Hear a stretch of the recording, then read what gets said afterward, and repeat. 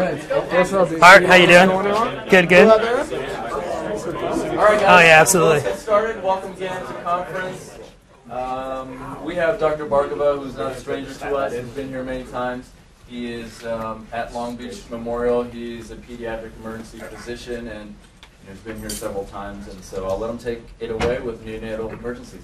All right, thank you, BC. Thanks for having me back again. Most of you have heard me talk before, but I usually like to have like an informal approach to the talks. So feel free, like if you want to stop me at any point, ask questions, throw a hand up, say, hey, I got a question.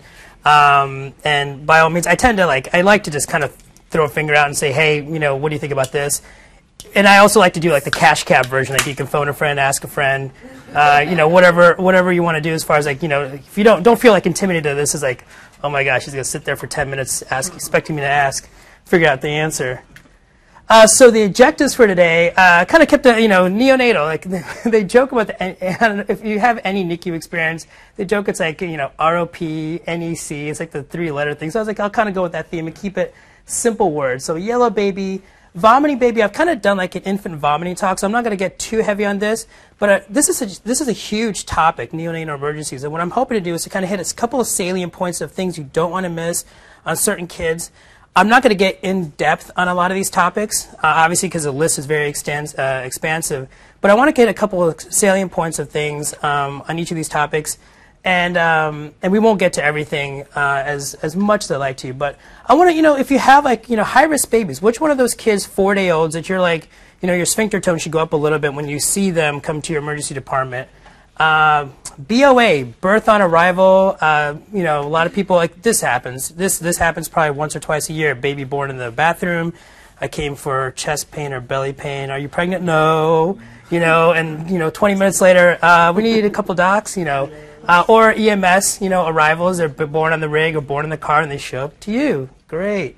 NET, non-accidental trauma. They have yearly conferences on this where they spend weekends discussing this topic. But there's a couple things I want to kind of bring up that have, cases that have come up along the way of things that you want to consider these situations.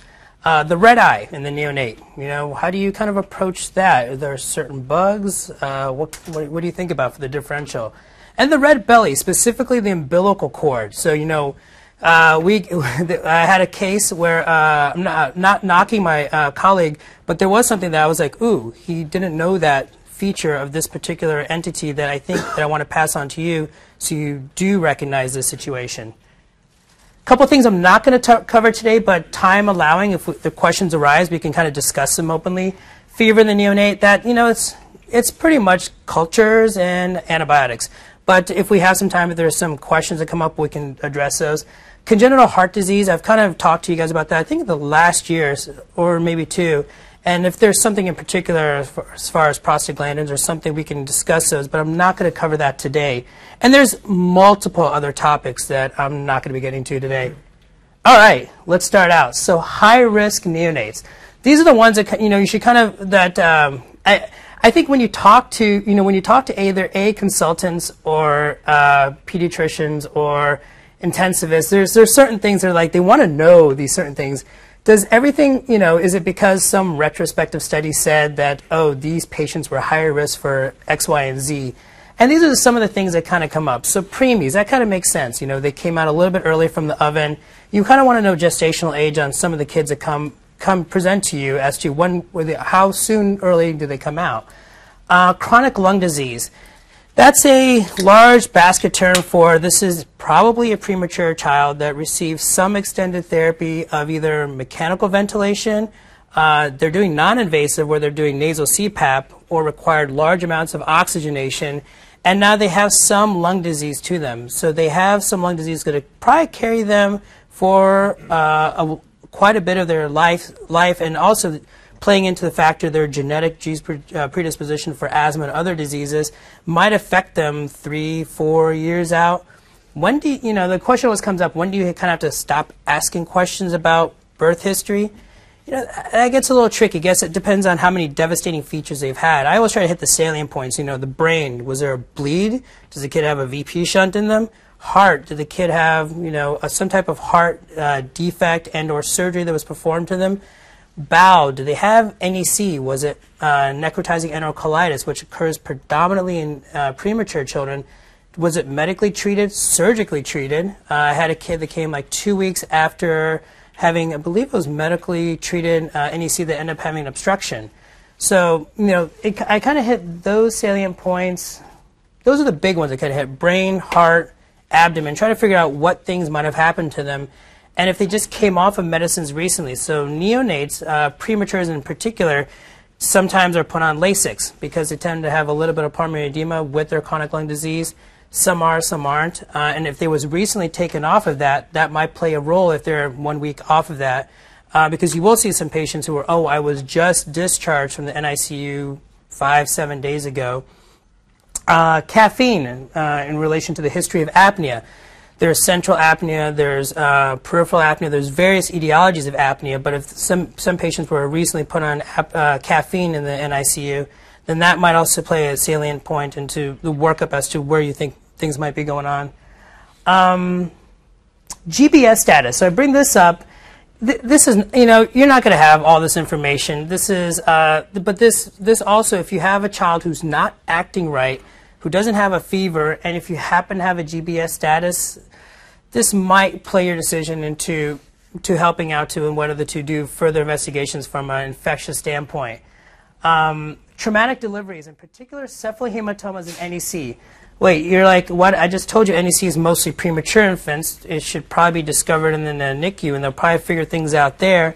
There are some case reports of full-term children getting necrotizing enterocolitis, and usually what ends up happening is that they had a traumatic aphyxic event to them, they lost some blood flow to their systemic body, and then they present a few days later with NEC, so ischemic injury to the gut. Cephalhematoma, the reason I bring this up is, and I'll bring it up later, in the yellow baby. So they've had some damage to their skull, and now they have some blood, and there's been some hemolysis. And that hemolysis, the RBCs get broken down, and bile is excreted and continuing to collect in these children. And that's kind of a good thing to kind of pick up or as a risk factor for the yellow baby. We talked about a history of apnea, lack of prenatal care and/or pediatrician. Your spidey senses are kind of going off. You're questionable. Nothing is black and white. I mean, you guys who have been doing this for more than 6 months, and I think now you're all seasoned in this, and that you've been taking care of patients now as physicians. And yes, you'd like to say that, yes, this is X disease, Y disease. Don't think this. But there's a lot of cases out there that I'm not sure. Do you have some follow-up for some kids? Did this mother who had this baby 2 days ago, did she have prenatal care? What was her workup? Was she followed? What do we know about this child? So that also kind of plays a risk, and what is her support system? Will she get to be seen the next day? These things kind of help out, and this is a quick question you can ask and find out. I bring this up. I'm not expecting, I bring this up, I think, almost every lecture that has some relevance to this. I don't want you to sit there and spend half an hour plotting the kid's weights. In our system, I'm not sure about your system, but in our system with Epic, it's 2 clicks and you can find out where the kid is trending. So it's a good assessment to see what's going on with a child. And I bring this up almost every time because I just want to pound it into your heads. So I'm going to throw it out there for me. Kids lose newborns. So the first, as soon as they get born, they have a certain weight, and they're allowed to lose 10%. They should regain it by, 10, say it again? 10 to 14 days, good. And Dr. Vargas, for those of you who know him, I was hoping to get his image. So he recently had a kid who was 4-6 weeks age, somewhere in there, neonatal-ish, was getting admitted for failure to thrive. They got some blood work, and we're just going to admit to pediatrics. And notice a little increase in the LFTs. They're like, oh, okay, that's, that might be some type of GI etiology, got abdominal ultrasound. The child then, nursing, these things always kind of play out in these haphazard ways. Nursing finds out that, and I'm not sure how she elicited this was a product of a date rape. And then they start noticing, oh, look, there's some kind of, looks like there's some abnormal, like the kid looks really thin, and there's some notching on the side of the skin. I didn't particularly see this child, but I think there was some callus formation, or maybe they got a chest x-ray, maybe there's some abnormalities. Find out some healing fractures, kids end up having some chronic subdurals, on and on and on. So this failure to thrive, hepatitis, maybe liver disease ends up being a being a trauma patient. So now you go from admitting to something, and then you're like, oh, we should get the CT scan, and you kind of swings one way. So the reason I bring this up is I think it's salient, and it's good to keep in your mind the differential for failure to thrive, and also to kind of keep in mind that of how to approach them, and kind of non-accidental trauma should be kind of brought into, at least considered in most of your patients. I'm not going to talk too much about, because I mentioned I'm not going to talk too much about, in particular, infant vomiting or obstruction. But the one thing I wanted, this is kind of one of those like slam through points, is that, if you have, this was a patient who I got from the Hawaii Pediatric Emergency Medicine website that I've talked about with radiology images. This was, I think, a little bit older, 2-3 month old, that had like some persistent vomiting, not tolerating feeds well, and has, distal lack of gas in the distal intestines. And this patient ended up having Malro with volvulus.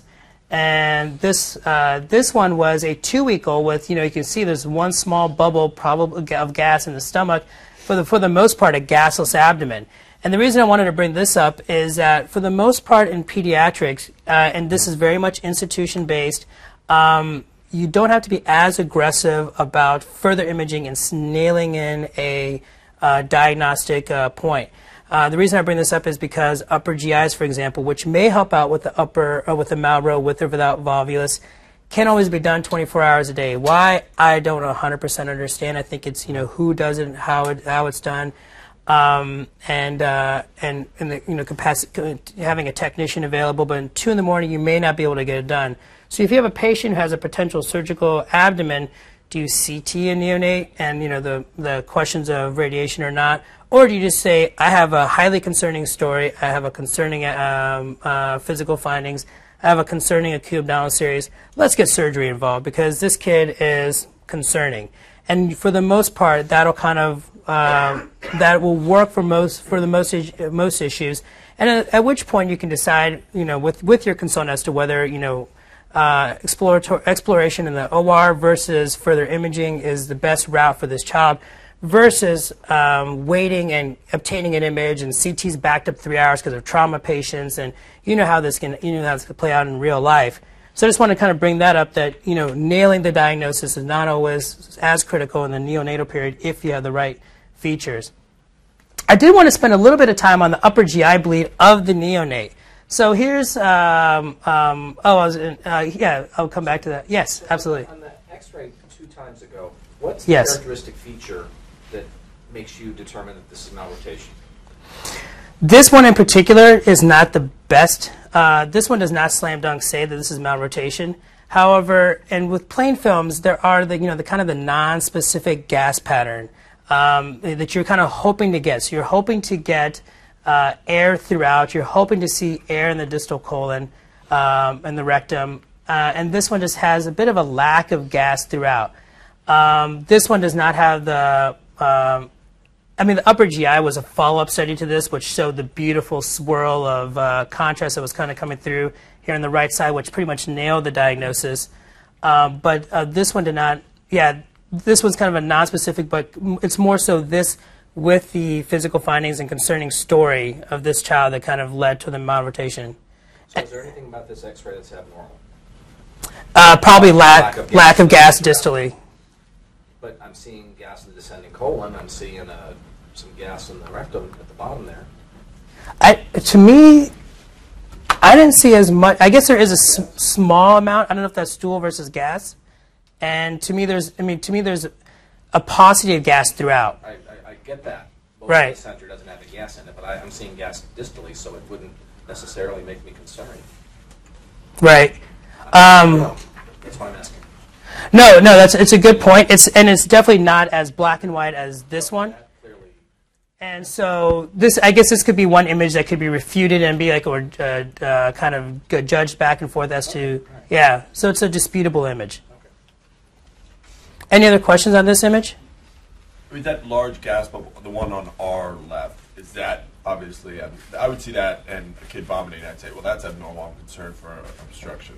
Right, and that's a possibility. Is like you could say that's dilated. I'm not sure if that would. I don't have the specifics on this one, right now. I don't know if this is distended stomach or small bowel. I'm not quite seeing the characteristic. Definitely not seeing house stress. I can't see. It's probably not large bowel, probably stomach. But yeah, it is definitely enlarged in a young infant. Any other comments? Kids cry and swallow gas all the time. Absolutely. I expect it to go all the way through if that was Right. the case. But again, I mean, the fact that the baby who's probably crying because they're sick has a large stomach full of air doesn't necessarily worry. Right. Right. Go ahead. Well, no, sorry, say that one more time. A kid who has... Kids who cry swallow a lot of air. Correct. And so they often have large stomach bubbles. Correct. This stomach bubble doesn't strike me as being particularly abnormal for a crying baby. This one is on the upper limits of abnormal. This one does not. Okay. Is that the same kid? It is the same kid. Okay. Yeah, I think it was just two different images. I don't have it labeled as to which one is supine versus... this looks more like an upright image, and this is probably supine. I should have labeled them. Okay. No, that's good for clarification. That I think it's, and like the one thing is I didn't particularly have the information about the physical findings and the history on this one, and I think putting everything together would probably help and would further help as to whether you would be more aggressive as to further workup versus getting surgical consultation. Because this one is more, this one is more concerning for kind of a gasless abdomen. No, that's a good point. So one of the things I wanted to talk about was an upper GI bleeding in neonates, and what's probably the most common reason for an upper GI bleed in a neonate? I mean, here's a partial differential, and obviously I've left something out, but and this is one of those things I'm hoping that and I have not given you much information on this kid, but this is something you should try to elicit from moms, because at 2 in the morning you can kind of simply say, okay, we're done, and or I need to do further investigation. How soon is it? Because baby could have swallowed blood during delivery, for example, and now they're having blood come up. Perfect. So if you're having, like, if it's the 3rd day of life, because now we know now that kids are getting discharged from newborn nurseries at 2 or 3 days of life. They kind of get their 24-hour prenatal, not the PKU studies. Help me out. Yeah, PKU. There's a set name for those. Newborn screens. Thanks. They're getting the newborn screens, and then they poop, they pee. You're out of there. But if baby was a vaginal delivery, or if there was blood the patient swallowed from mother, what's another mom swallowing blood that you can think of? Nipples. Good. So this is a partial list, and this is you can consider that some of these things would be highly concerning: bleeding dyscrasias, AVM is arteriovenous malformation, intestinal duplication. What's an intestinal duplication? Sometimes you get things thrown up there like, oh yeah, I know what that is. So I had to refresh myself too. I was like, intestinal duplication, does that mean 2 stomachs? What is this? So it's essentially where you don't have 2 formed, and you can have a variety of duplications throughout the body, but an intestinal one in particular is where you have, let's say for example, 2 small bowels, and they share a common wall. So it's not completely formed walls, but they share some mucosa, or there's some luminins that are shared. So you can imagine that's a little bit thinner in that area, and that would be a higher risk for bleeds. So that could be a potential area for a bleed out. So the child who's just now starting to eat, now starting to use the mechanics of their body, that could be a bleeding source and a potential, depending upon the extensiveness, life-threatening abnormality, although fairly rare. And stress ulcers, rare. But I think it was BC who mentioned it. Nipples, you got to look. So grab a chaperone, ask the mother, in particular, obviously if she's breastfeeding, it's kind of the one salient points.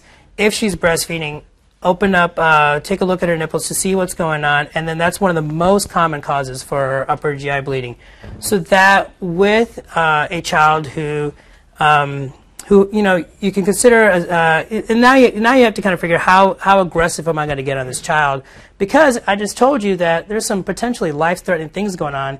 I have a cracked nipple as a great source, consideration of an H&H versus other labs depending upon your concerns of things, and consideration of some type of imaging to look. These will kind of depend upon how the child is looking to you and the story, and how impressive the signs of symptoms of this particular case are.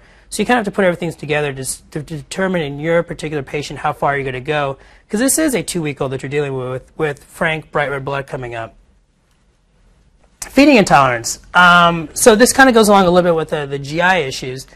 We got here a 2-week-old with mild emesis with every feed, non-bilious, non-bloody, non-projectile, and feeds have decreased from 3 ounces to 1 ounce. So, it's a young one, and it's every single feed.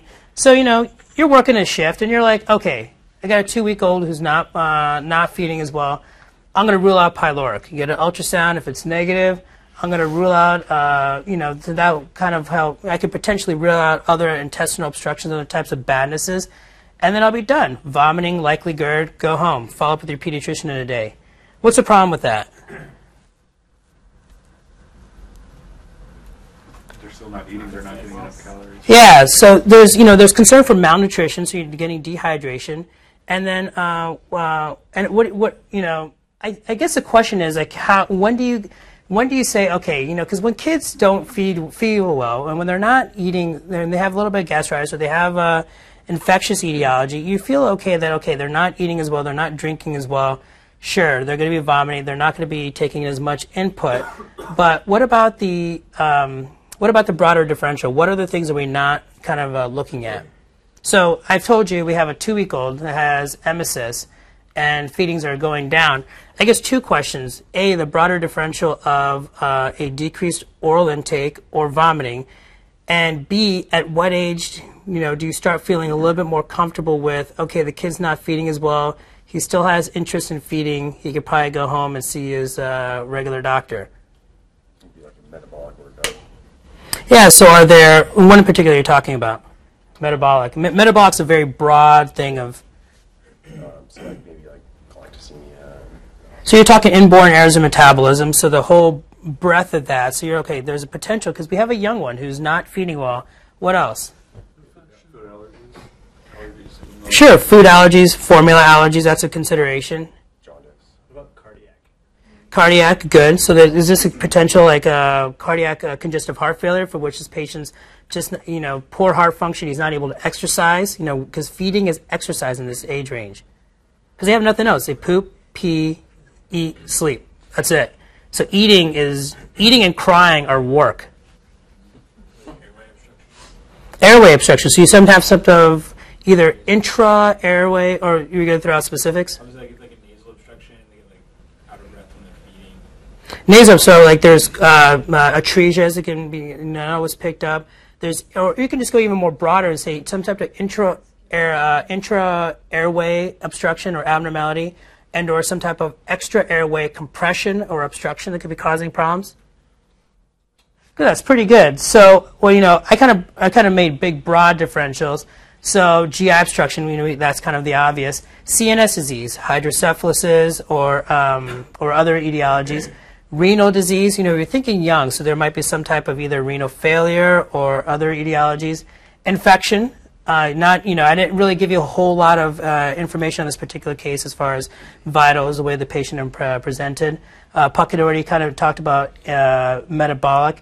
And then GERD, that's kind of, we're not, in the ER setting, you don't have time to do the upper GI pH probe on every child.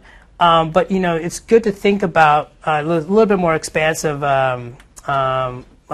details about each of these. It's good to think about, what other things might be going on as to why this child might be vomiting.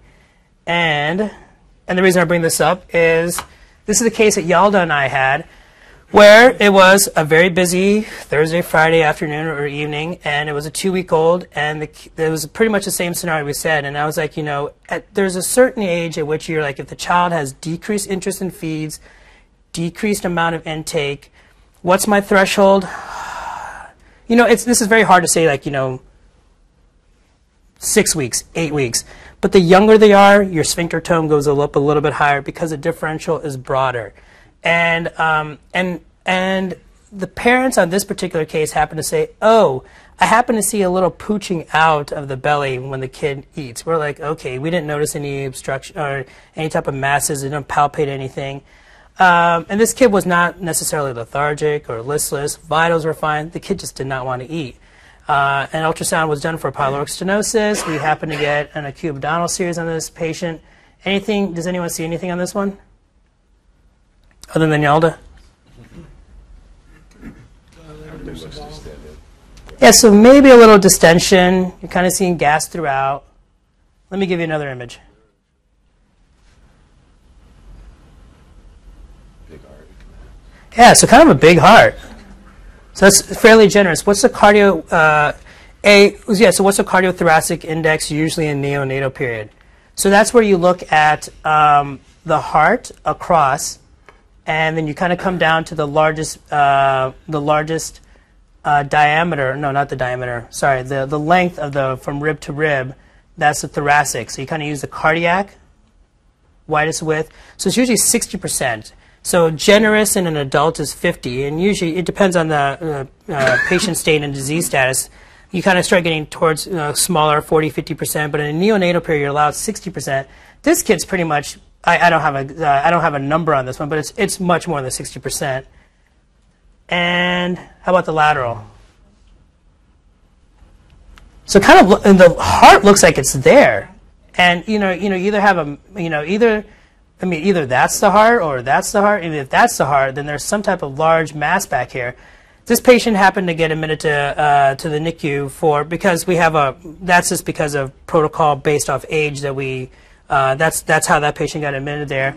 And a further workup was done. And let me see if this will play. Nope. No problem. So I just have a particular CT finding in which a large neuroblastoma was found on this patient that kind of extended into the thorax. So this is, one of those rare cases that comes along once every 4 or 5 years. But at the same time, it's... Yes, good job, Yelda. Oh, save that kid. Yes, she saved him by admitting him to the proper unit. But it's one of those things where... Yeah, she did the surgery. She put in the PICC line. She's done all the chemo. She's done follow-up. Kudos to Yelda. But it's one of those things where the younger the child is, and if they're not interested in feeding, and if they're not, if they're decreased oral intake from their typical baseline, you can't just say, okay, your ultrasound or whatever workup were done in the ED, because the differential is so broad. So, do you CT? Do you do a metabolic workup? Do you do infectious workup on every single neonate that comes in? That's just beyond the scope of what an emergency medicine physician can do. Our goal is to rule out badness, and then if, as younger the age is, to bring them into the right service to get the further differential workup done.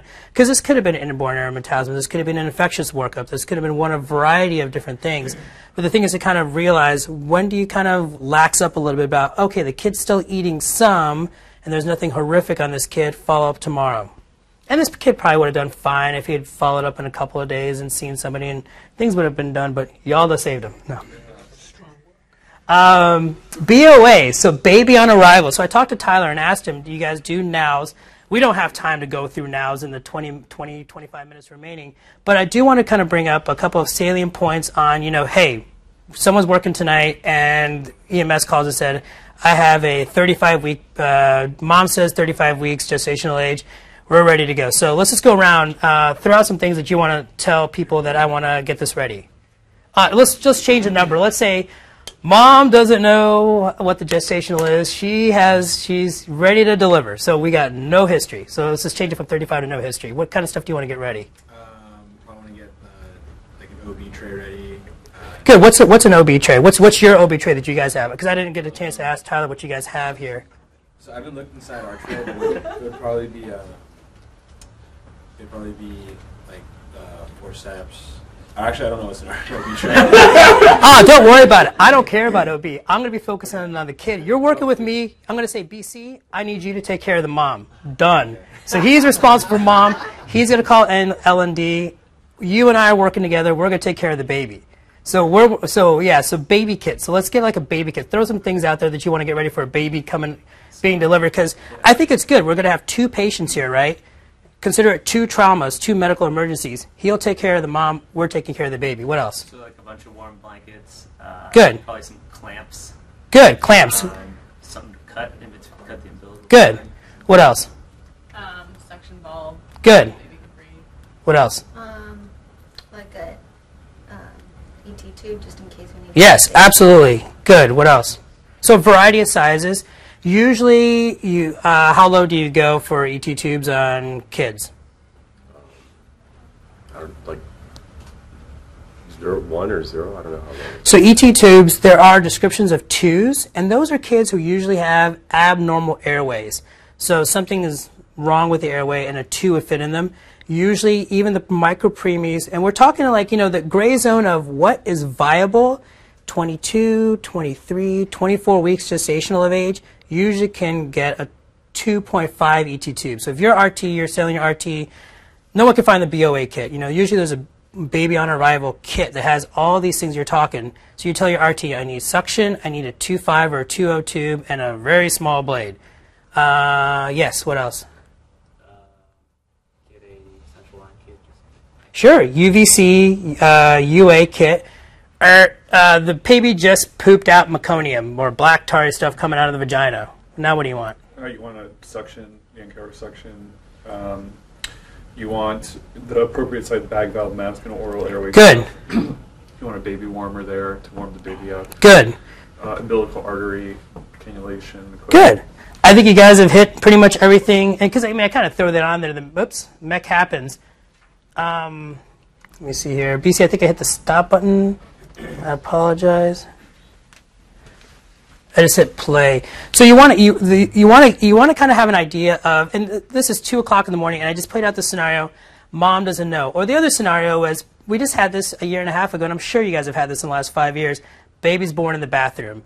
Baby's on the floor, cord's connected to mom, mom's sitting on the toilet seat. This will happen to you indefinitely, and I'm sure it's already happened here at some point. Or baby brother delivers a baby in the back of the car. So when you don't have a variety of this information, it's good to have some things available. You don't know, you can't always verify. You don't have the beautiful time for a half an hour to look at the OB records, how many prenatal visits this mom's had. You don't know the reliability of her date. She could tell you, oh, I think this many months or weeks. You don't have that information. When you, as physical features, I'll kind of talk about physical features you can find on some premature babies to kind of help guide you. But I want to encourage, if you're like, if it's a kid who's about to come, BC's taking care of the mom, he's probably getting L&D involved, we're taking care of the baby. If we don't have much information and a kid's coming, and depending upon what EMS tells us, we may want to get NICU involved if it's going to be extreme preemie. And I'll talk to you about why that in particular. A BOA, maybe a quick wait. That can help NICU and or you decide where we're going from here. And a warmer. Kids, neonates get cold very quick. If they get cold, then metabolic derangements can start happening, and they start to dysfunction a little bit. So it's very important to keep them warm. Do we have a BOA kit? Yeah, so I was just going to, so I've heard it referred to as born out of a sepsis, but everybody Yeah. uses the BOA. Actually, I Wikipedia'd it to see. I was like, I know it's a BOA kit. Yeah. I was like, I wasn't sure. Yeah, so born out of a sepsis. Yeah. Yeah. Meaning dirty birth. Dirty baby. The BOA. So, to my knowledge, it has the clamp, the cord, the scissors. It's a big bowl, a bunch of towels and lap pads, and we have a baby warmer, which we got a new one recently, and so it's ready. It's in the closet behind 19. There's a closet there where the big ultrasound machine is kept, and on the baby warmer is the BOA kit and the umbilical catheter kit. So it should all be able to be moved out, and everything you need should be there. Perfect. And usually what works out best is you get when you're larger rooms, moms, you're passing the placenta on one side, and then, whichever team is taking care of the baby is working with the BOA kit and working on the baby, and then that way they're nearby. You can kind of get information, keep mom informed, and everything works out great. Yeah, and policy-wise, we're required to call the NICU Yes. folks down for a resuscitation on a kid under 30 days of age. And this is a large part why, because if you're not sure about dates, if you've got a dirty baby delivery, there's a lot of things. This is a very difficult region. My wife's a neonatal fellow at Loma Linda, and I was like, give me some really good features about what you find. Let's get some pictures out there. Let's help these guys figure it out. And she's like, really? Do you really want to make that decision as to if this kid's a 22, 23, 24 week? I go, yeah, I don't.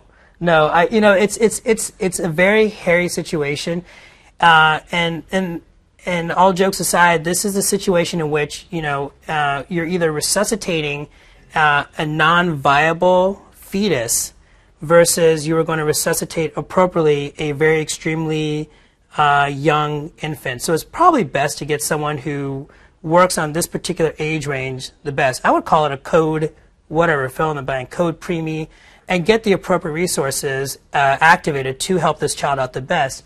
Some of the things she said that help her in decision making as to what the gestational age of this child is fused eyelids. So you're not able to open them up. And I looked this up in PubMed, and there's, it's kind of a gray zone as to when kids have fused eyelids.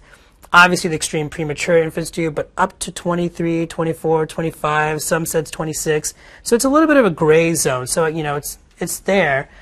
Thin gelatinous skin. I didn't find any great images, but this is just another feature. And weights. So weights usually less than 400 grams. So this is obviously not your priority to, when you have an extreme newborn fetus of getting a weight, but this might be something that you might want to use as an ancillary support vital in the efforts to or not to resuscitate this child that comes out. So what we can see is how long the kid is. Is there Right. a length below which a fetus cannot be viable? Not to the best of my knowledge. I don't know if there's anything on that, but there's also the concern of like IUGR, intrauterine growth retardation, where the kid has some devastation. Some of the big ones are placental insufficiency, so the kid doesn't get enough from the placenta, hypertension, clots, etc. Infections, that can make the kid small. Mom's small. My sister-in-law just had a baby. She's 5'9", 90 pounds soaking wet. Kid came out 5 pounds, 10 ounces. He's a little guy. And mom was just tight and small. So that was probably why she came out small. So I don't know medically if it's been looked at as far as like 22 weeks and below is typically this age range. But if there is potential for growth retardation for various factors, it's hard. And even this, if you looked at the news in the last year, USC resuscitated a 20-something week child that was 200-some grams. And it was thought to be IUGR or SGA, small for gestational age. So there's all these fun 3-4 letter abbreviations get thrown out. So that child was thought to be viable resuscitation, 23, 24, wherever you make your cutoff, but small based off whatever insults the mother or the child had received during pregnancy. And these are general guidelines. These are guidelines. There's nothing hard and fast, but I would treat it, anything that comes out as this, as a code preemie or whatever you kind of want to use, in which you would call L&D, NICU would be brought down to help decision making for the proper treatment of this kid. And I've emailed BC and Tyler the most recent NOWS kind of guidelines.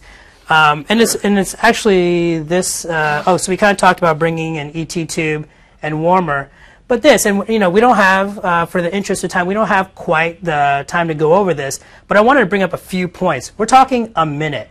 You have from birth to decision making a minute. And I know that the recent ACLS guidelines, even PALS, is like chest compressions, chest compressions, chest compressions.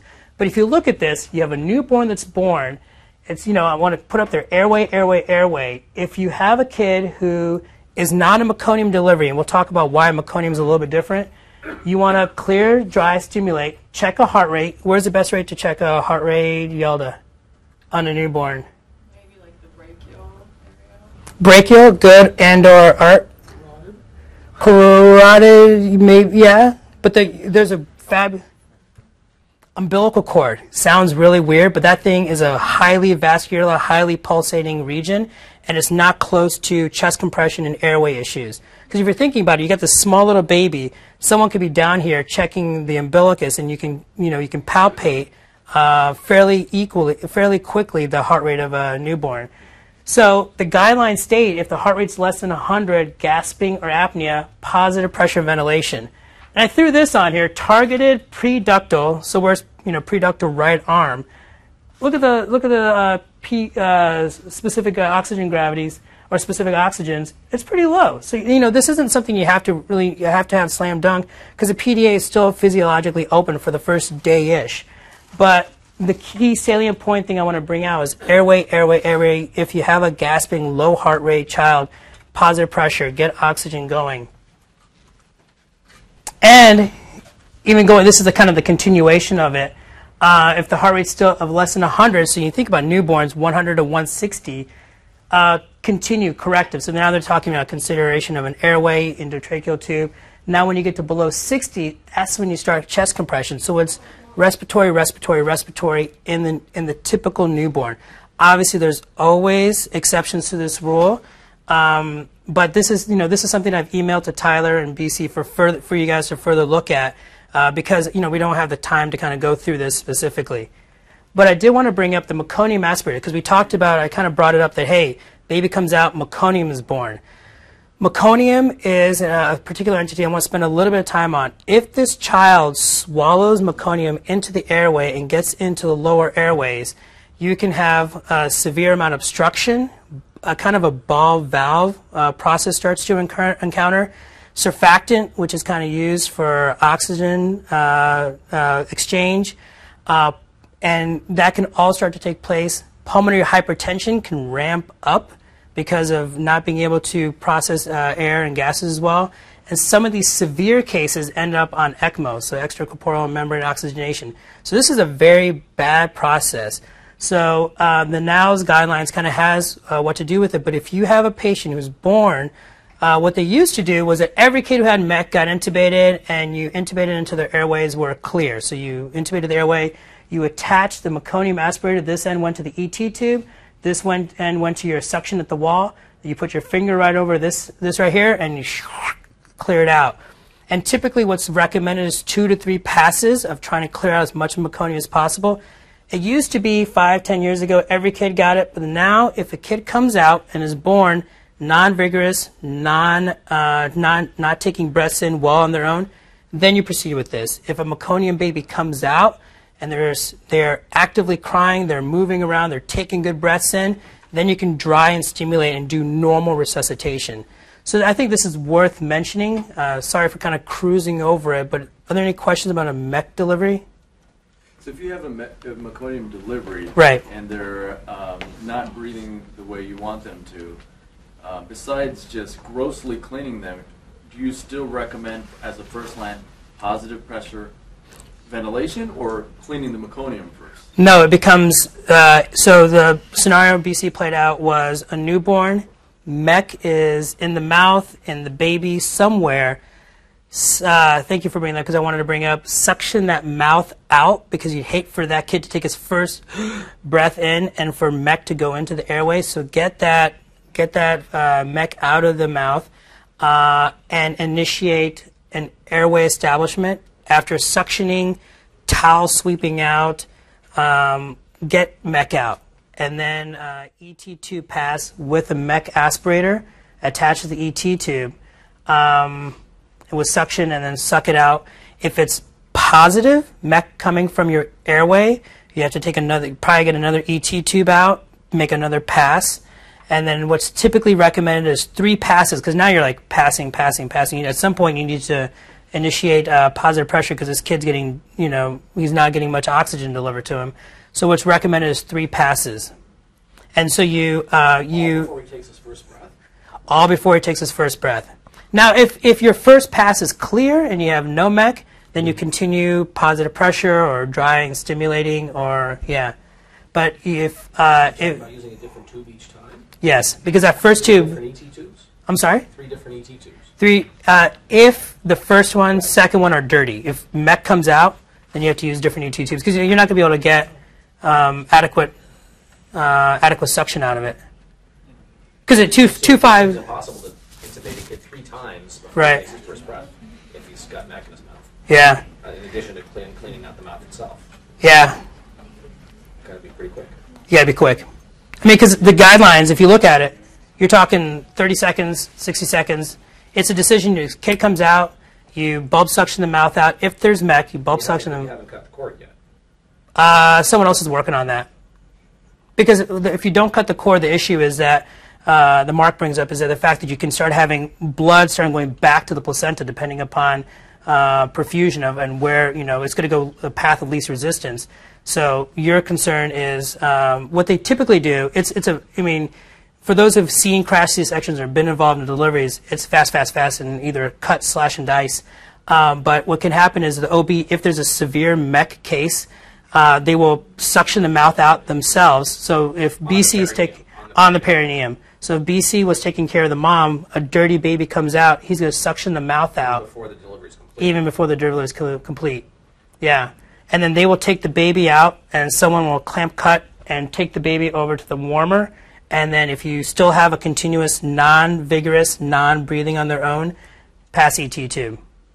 So that's why it's critical to, like, so they say, baby's coming on their way, what do you want? You want your O&B kit, you want the BOA kit, because time is of the essence. Because if that kid takes mech into their airway, it's like a kid who's a submersion injury into a septic tank. So you can make that in that same analogy. The mech is tarry, black, bad substance. I don't know the exact bacterial etiologies of it, but it's that it's going to cause severe devastation to the lungs. I've seen it happen, when they know it's a control and they know they have everything. Of course, in the OB and NICU setting, they have everything set up. They have multiple ET tubes. Everything's beautifully played out to whatever extent. But of course, in a busy ER where a patient comes in and things have to happen now, it's good to know where your equipment is. And segue to something slightly related. Is it recommended now, the business of taking the baby and either dropping the baby down below the placenta to auto-transfuse it first, or putting it up, or just keeping it neutral? What's the... Ooh, I do not know. I couldn't speak particularly. OB recently, you're just supposed to keep the baby at the placenta level and call it a day, or is there actually, at one point, I was allowed to drop the baby down and get a little extra bolus of blood before you clamp it? I even asked my wife about milking the cord, where they milk the cord, but you have to be concerned about yeah. So just keep it at level. Just clamp it, kind of squeeze it. Same. I hear same level. Was there an answer there? They don't drop the baby below the level of the placenta. I mean, I If didn't anything, last raise year, it. but it's the same level, or raise them up even. not Okay, so lower. keep it neutral. Well, there's like the new movement too of all these like bathtub moms that are delivering in the bathtub, and it's all fancy. And they're leaving the cord on for 30 minutes because they feel that the cord blood has all these wonderful nutrients. And there have actually been studies that show that the rate of polycythemia vera is slightly increased, but none of the infants have bad outcomes from that because of it. So that's kind of a new trend, is the cord blood. So we need to do some more bathtub studies.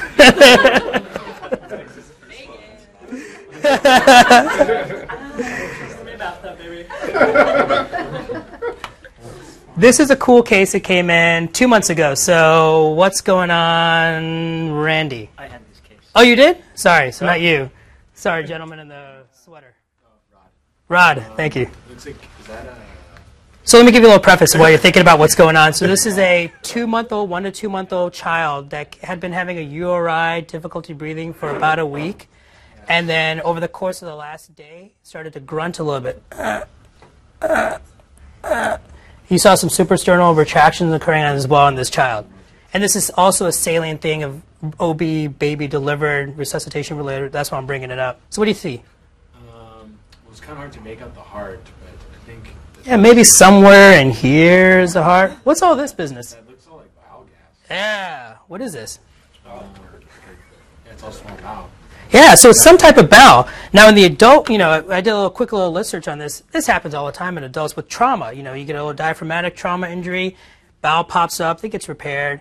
But this is a 1 to 2 month old. Now usually it's in the neonatal period that it gets picked up, either in the OB period. These kids are devastated as well because bowel pops up, lung is not developed, lack of lung development, badness.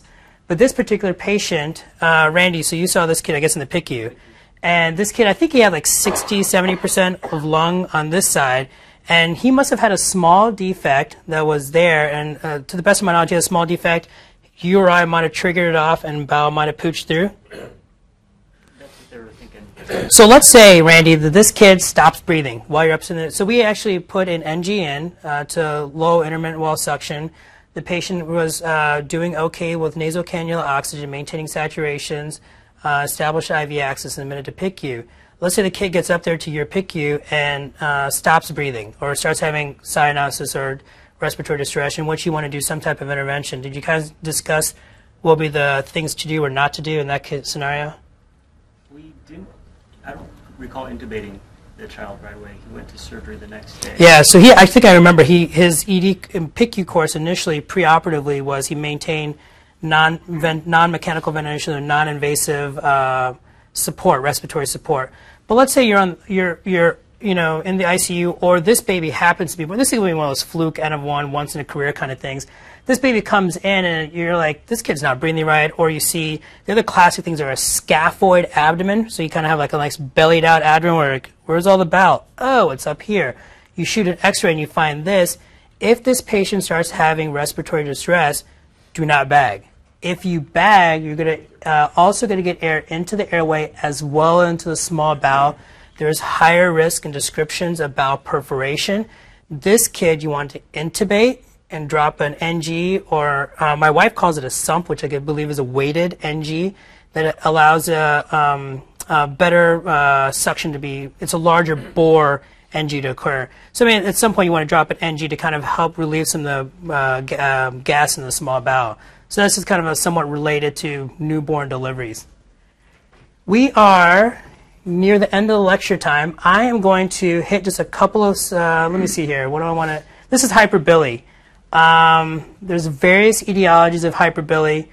I want to kind of, you guys have taken care of yellow babies, and here's a scenario, just like my sister-in-law, baby gets delivered, she's had a beautiful prenatal history, made all her visits and then some, and she comes back to the same hospital that is delivering her.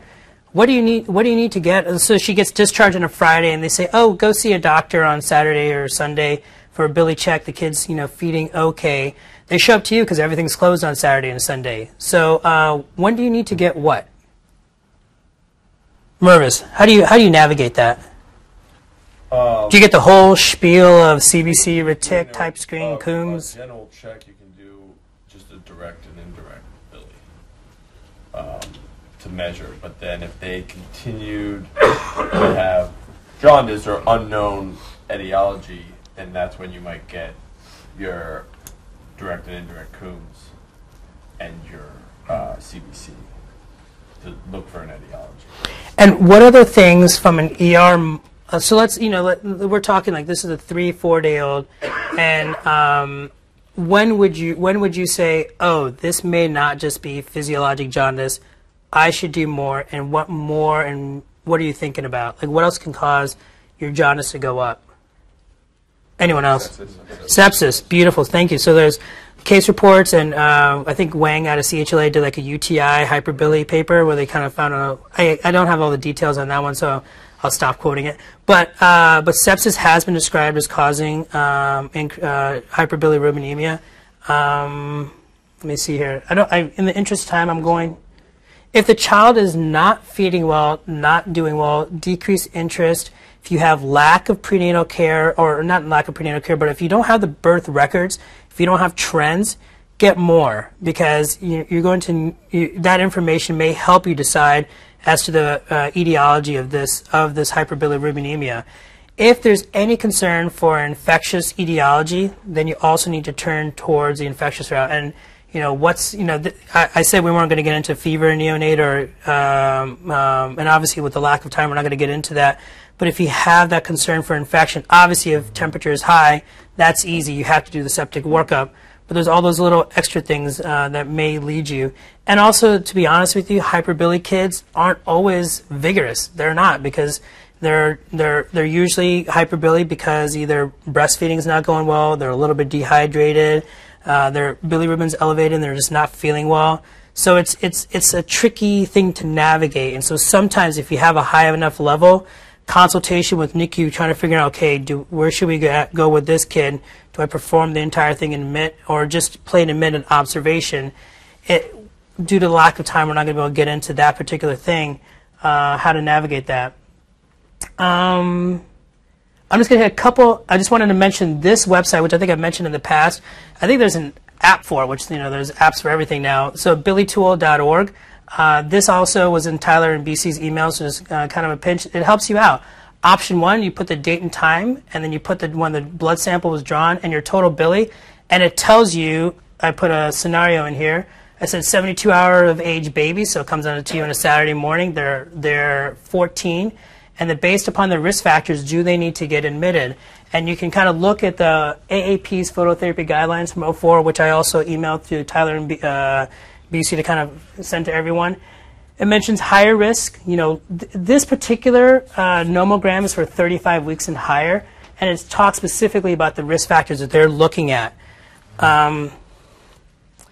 And that's the risk factors. That's the paper that's coming to you guys. We want to bring this. We won't get to this, but let me go ahead and go to. Yeah. Oh, I want to hit this. What's this? Beautiful. What do you do for it?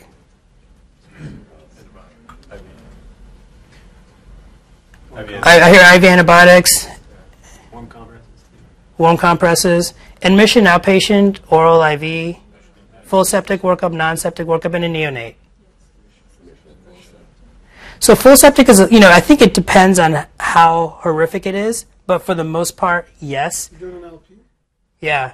So the reason for this is because it's a polymorphic etiology, staph, strep, E. coli, anaerobes, and it can get bad. So, if it's an early, there can be consideration of just doing blood and urine cultures, so obtaining cultures, maybe pus culture, holding off on the LP. But if it's starting to get more severe, more spread, neonates are thin, leaky, non-well immunocompetent patients. So you're more prone to get more than you are not to. There might be some who just do blood, urine, and but for the most part, and I didn't look up any solid evidence for this, so the LP is typically done on the neonatal period for most infections, and that's debatable. All right, that's just a picture of a torn frenulum, huh?